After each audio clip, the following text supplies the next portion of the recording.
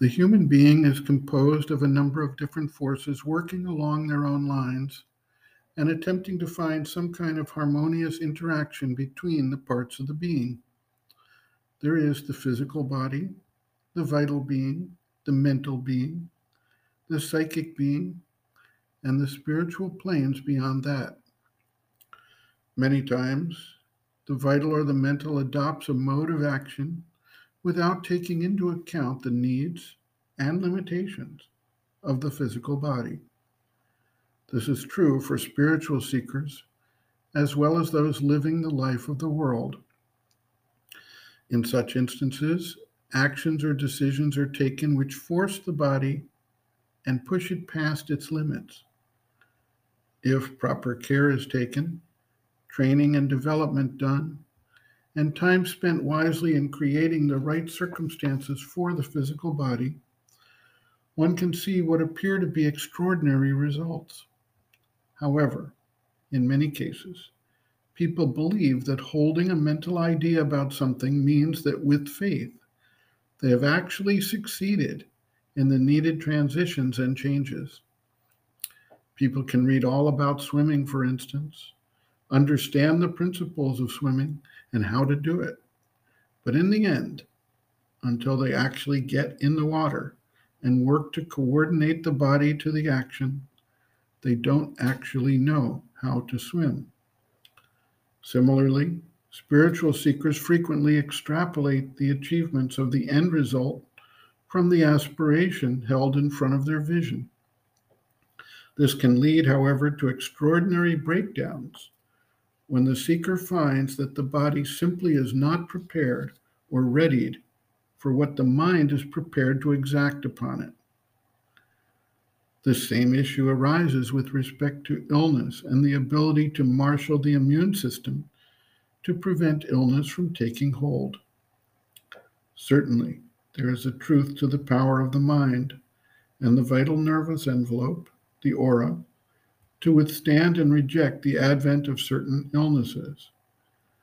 Many people have the experience of feeling a cold coming on and then strengthening their will and prevent its development.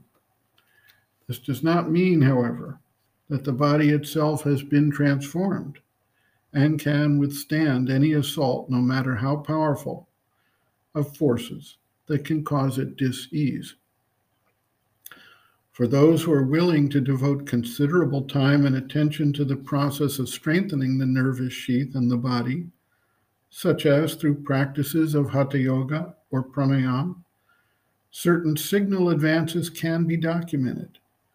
Some yogis gain extreme control over the body and its reactions to the point of being able to control not only the voluntary actions, but even the autonomous nervous system and the actions of the organs themselves, slowing the heartbeat, entering into deep states of trance without eating or drinking for days at a time, etc. The Western celebrity Harry Houdini was said to be able to withstand extreme cold, freezing water for extended periods of time after habituating his body systematically to endure and accept the cold. Some Tibetan yogis practice the art of Tummo, the generation of psychic heat, and they are able to wear freezing wet cloths and dry them with the heat generated without experiencing any form of physical suffering as a result. For those who have not, however, devoted the time or attention needed to practice these external controls and train the body to accept and endure, the mental formation is generally insufficient on its own, and they remain subject to ill health from time to time. There is, of course, a natural strengthening of the immune system through a positive and focused purpose in life, and it can thus help the seeker avoid numerous inconveniences. Yet, in the end, until the physical body itself is transformed and fully opens and responds to the higher force, it remains subject to the weakness of the physical plane, and there remain limits to what can be imposed on it without breakdown. Sri Aurobindo notes, quote, all illnesses pass through the nervous or vital physical sheath of the subtle consciousness and subtle body before they enter the physical. If one is conscious of the subtle body or with the subtle consciousness, one can stop an illness on its way and prevent it from entering the physical body. But it may have come without one's noticing, or when one is asleep, or through the subconscious, or in a sudden rush when one is off one's guard. Then there is nothing to do but to fight it out from a hold already gained on the body. Self-defense by these inner means may become so strong that the body becomes practically immune, as many yogis are. Still, this practically does not mean absolutely. The absolute immunity can only come with the supramental change. For below the supramental, it is the result of an action of a force among many forces and can be disturbed by a disruption of the equilibrium established. In the supramental, it is a law of the nature.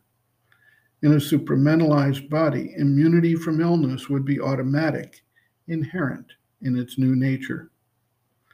The complete immunity from all illness for which our yoga tries can only come by a total and permanent enlightenment of the below from above, resulting in the removal of the psychological roots of ill health. It can't be done otherwise. End quote. Reference, Sri Aurobindo, Integral Yoga, Sri Aurobindo's Teaching and Method of Practice, Chapter 10, Difficulties in Transforming the Nature, Illness, pages 318 to 322.